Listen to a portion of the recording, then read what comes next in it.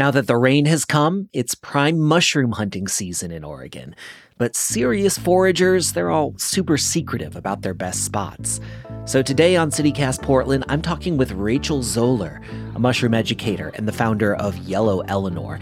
Let's see if I can get her to spill a few secrets. It's Tuesday, October 10th. I'm John Notarianni, in for Claudia Meza, and this is what Portland's talking about. So right off the top, what is it about mushroom hunters? Why are you so secretive about your spots? Oh, is that what you're asking first? I guess get it out of the way. Oh, goodness. I mean, I think with mushrooms in particular, it especially has to do with how challenging it is to get to know the mushrooms individually and how challenging it is to know their environment. And then you have to find like this perfect marriage of environment and the season and the identification of the mushroom. And all of that takes a lot of work and a lot of time and even years to build up spots to go. And so we are secretive, and I think it's okay. And if anybody has ever shared a mushroom hunting location with you, they must trust you a lot. So really respect that. So I know that I can't come right out and ask you your secret spots. No. But in general, like what types of climates and areas, if somebody was going to start getting into it, like what sorts of places should people be thinking about? Well, we're very fortunate in Oregon and Washington especially to have so much biodiversity in our climate here, and all of our regions really do have mushrooms. It's just like plants. Everyone kind of has their niche environment, and mushrooms do as well. Anywhere you go, you can find mushrooms. Okay, so there's all these different types of places and these different types of climates. Like what are some of the main mushroom microclimates in the Pacific Northwest? So for us, I kind of see the Coast Range as a specific climate, either the Coast Range mountains themselves or right up literally to where the sand and the trees meet.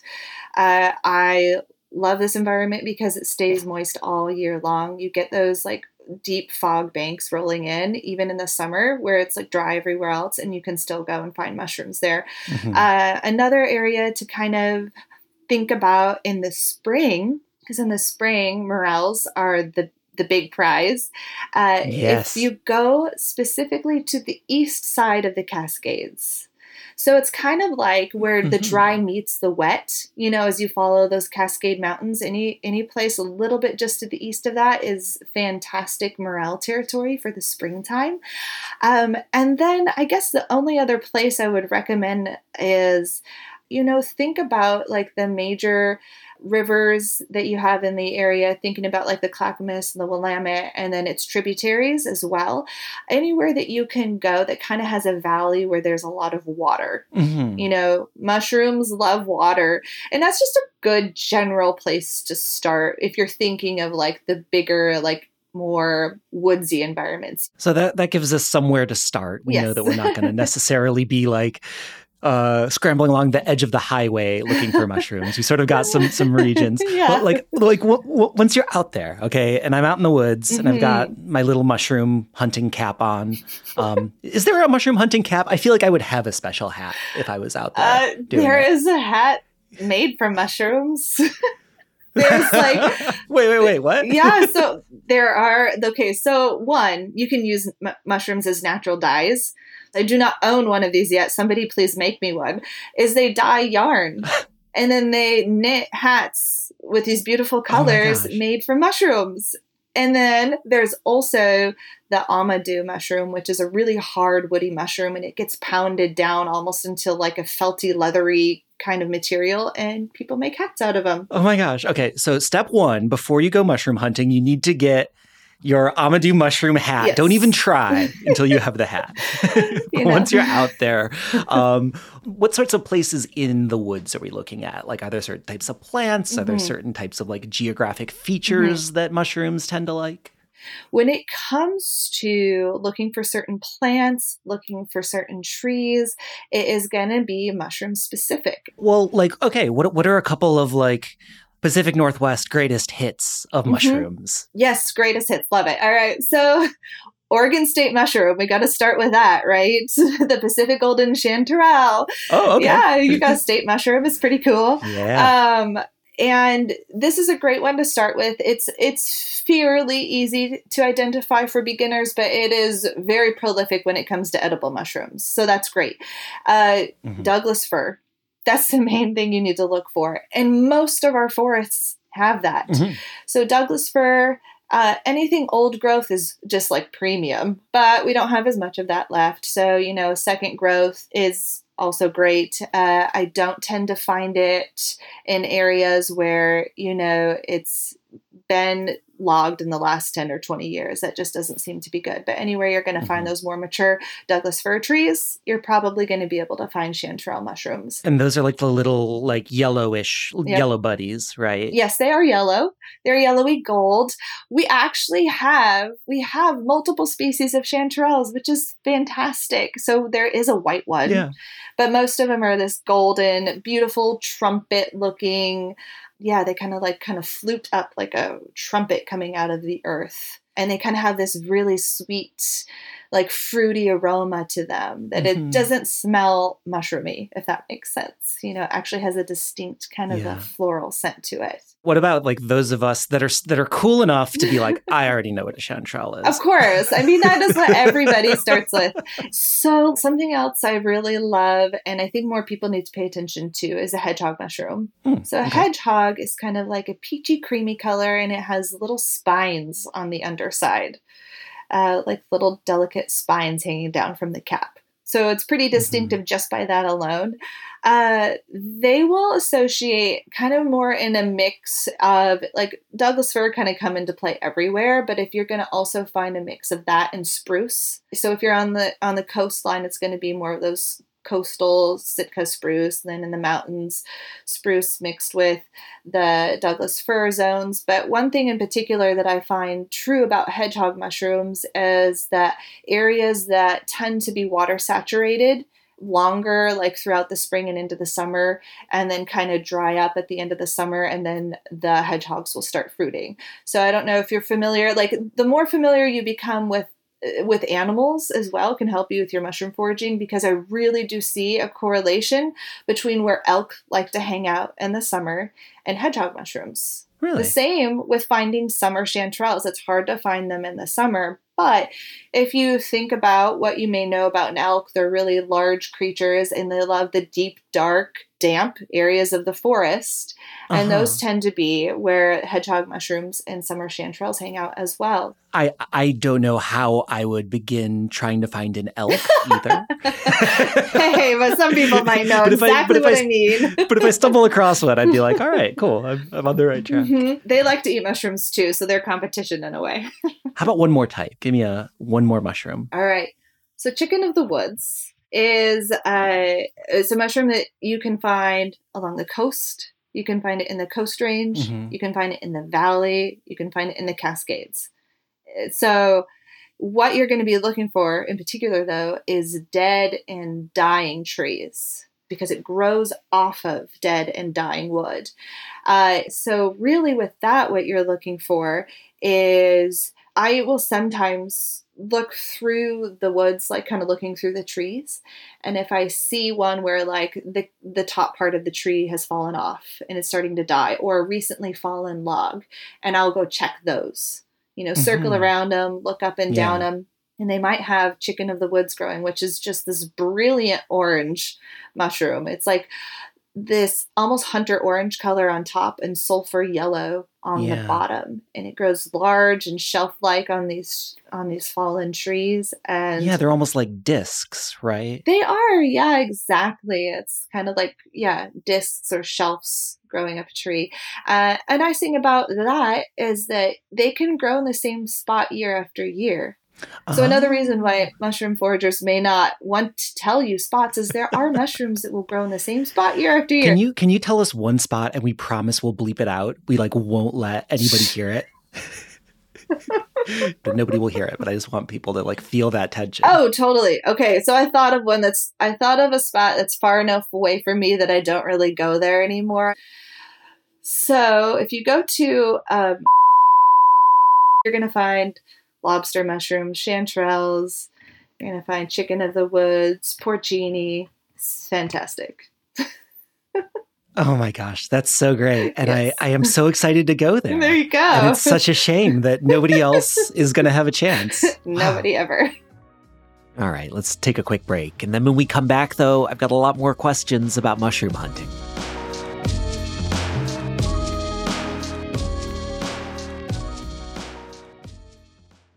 So, okay, mushroom hunting is a delight. I've done it a couple of times with people who know what they're doing, and I don't know what I'm doing.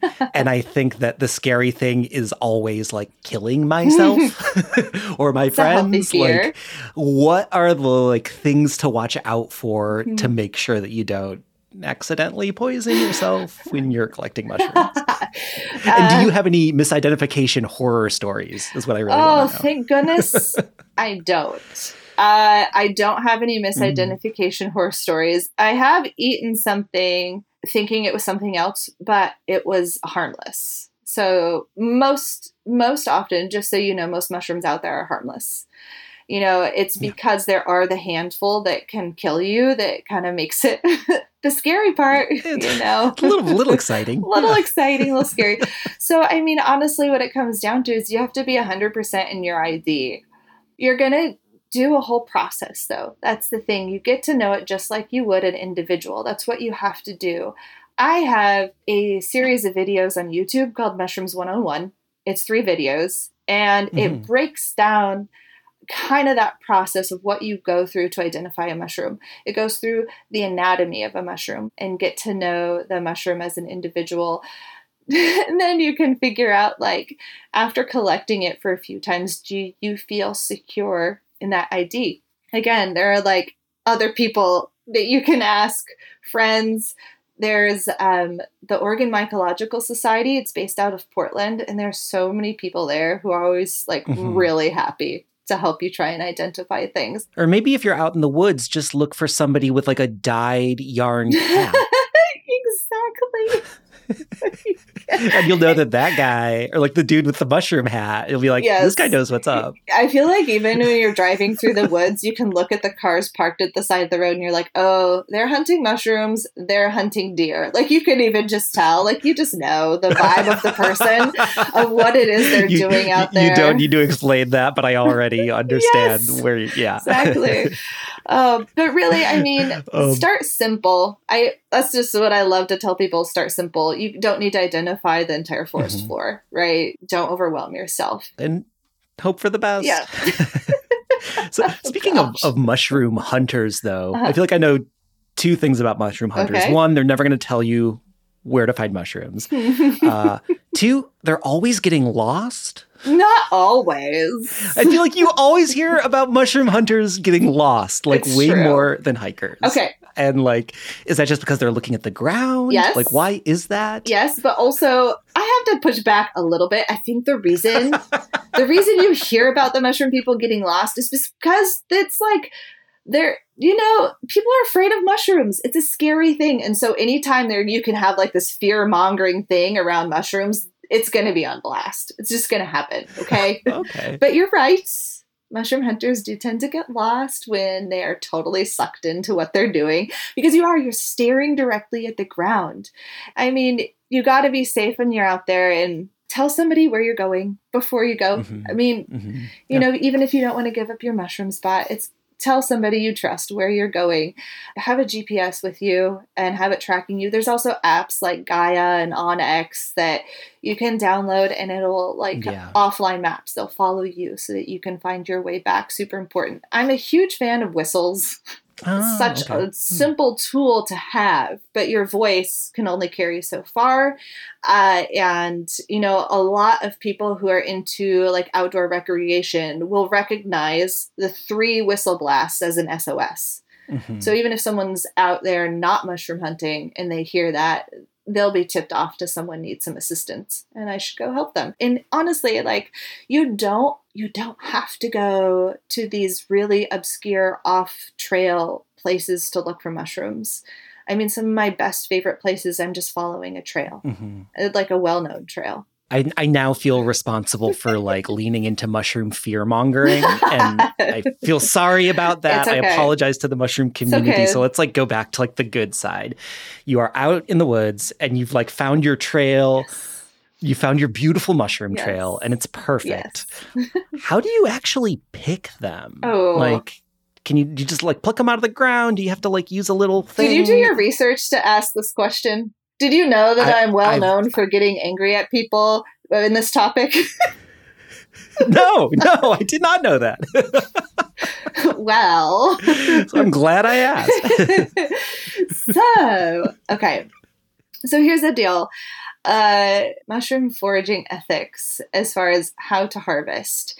It is something that people get so up in arms about.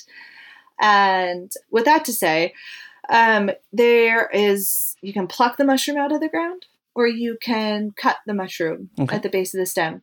As far as the research goes, which there's not a lot of research, it's hard to study something like that. But there are two significant research projects that have been done. One was done on Mount Hood with chanterelles, particularly done by the Oregon Mycological Society. It was done over 10 years. The other one is called the Swiss study, and that was with a variety of mushrooms. And essentially, at the end of these studies, they found that it doesn't matter either way. And you have to understand that the mushroom is just the fruit. It's just the fruiting body of an entire organism. The organism is underground. Mycelium is the fungus. But when you understand that and you understand, I'm just removing the fruit, you're not making as big of an impact as you would be if you're going out and harvesting like the bulb of, like a wild onion or something like that, because you're not taking the entire organism. And then there's also this perspective of, folks, the reason they get really catty about it is because they have had either longstanding traditions in their family or their community of doing it certain ways. And I realize that folks are just trying to do the best they can. They're so passionate about it because they were told, and so far through their years of mushroom experience, it's been showing them the way they're doing it is right. It's not impacting the environment. Their mushroom patches are still thriving. So you're pro plucking is what you're saying. Sure. I'm pro do whatever you want. But like in all seriousness, if you're going out into these natural areas, I'm sure that there are things that are important to keep in mind to sort of protect the sustainability of both the mushrooms and the other species that are out there. So like, what should people be thinking about to be respectful when they are out looking for mushrooms? Oh, man. There's, I don't know if you've ever read the book Braiding Sweetgrass with Robin Wall Kimmerer. Yeah. She's fantastic. She writes about like science and like poetry, but she says, know the ways of the ones who take care of you so that you may take care of them. And then she goes to list all the ways that we can interact with nature. And she specifically talks about giving a gift of reciprocity. So if we're going to be taking, like we need to know who are we taking from, right? And so I just kind of see it twofold. We're taking from the mushrooms and from the fungus themselves, but we're also taking from the land. And so we're taking from who was here before us, who took care of the land. I know for myself, my primary areas, I'm on land of Klickitat, Yakima, Wishram. Like those are the indigenous communities that were here before and are still here. In fact, I love that so much of my area is still being taken care of by those indigenous communities. But then it goes to that mycelial level of like, when you understand the fascinating way that mushrooms and fungus work in our environment, in our ecology, it's so easy to just get excited and want to root for them and take care of them, Yeah, and then there's these things that just kind of come naturally. I remember when I first started mushroom foraging and people would say things to me like, like, maybe when you sit down, ask the mushroom if it's okay to harvest it and it will answer you. And I'm like, I'm just not that kind of person who's like going to feel like I hear any kind of audible answer from a plant or a mushroom. But how that has translated for me over the years is is the sense of intentionality. Is when I go out, I'm taking stock, like, how much do I need? Mm-hmm. Am I picking some that I can share with other people? And as I'm picking, what am I doing in this environment that might be impacting, if I'm walking off trail, and sometimes I have people come with me. When should we not go off the trail? And picking up trash, all those kinds of things. But I think everybody for themselves has to think of a way, how can I participate in reciprocity? And the thing I like about that rule is that it is like, on one level, it's very simple. Yes. It's clear cut. It's not like remembering 7 different points, and it sort of pulls you into just like being present in what you're doing as well. And you can sort of be your own bullshit detector when you're out there. I think honestly, if more people were just think of it that way, it would be wonderful. Yeah. Awesome. Well, thank you so much, Rachel. We will link to some of your resources and your stuff that you do with Yellow Eleanor in the show notes, where people can learn more about getting out there, and wish us luck. Good luck. I hope I don't see you. Oh, I don't see you in any of my spots, but I'd be happy to show up in some of yours.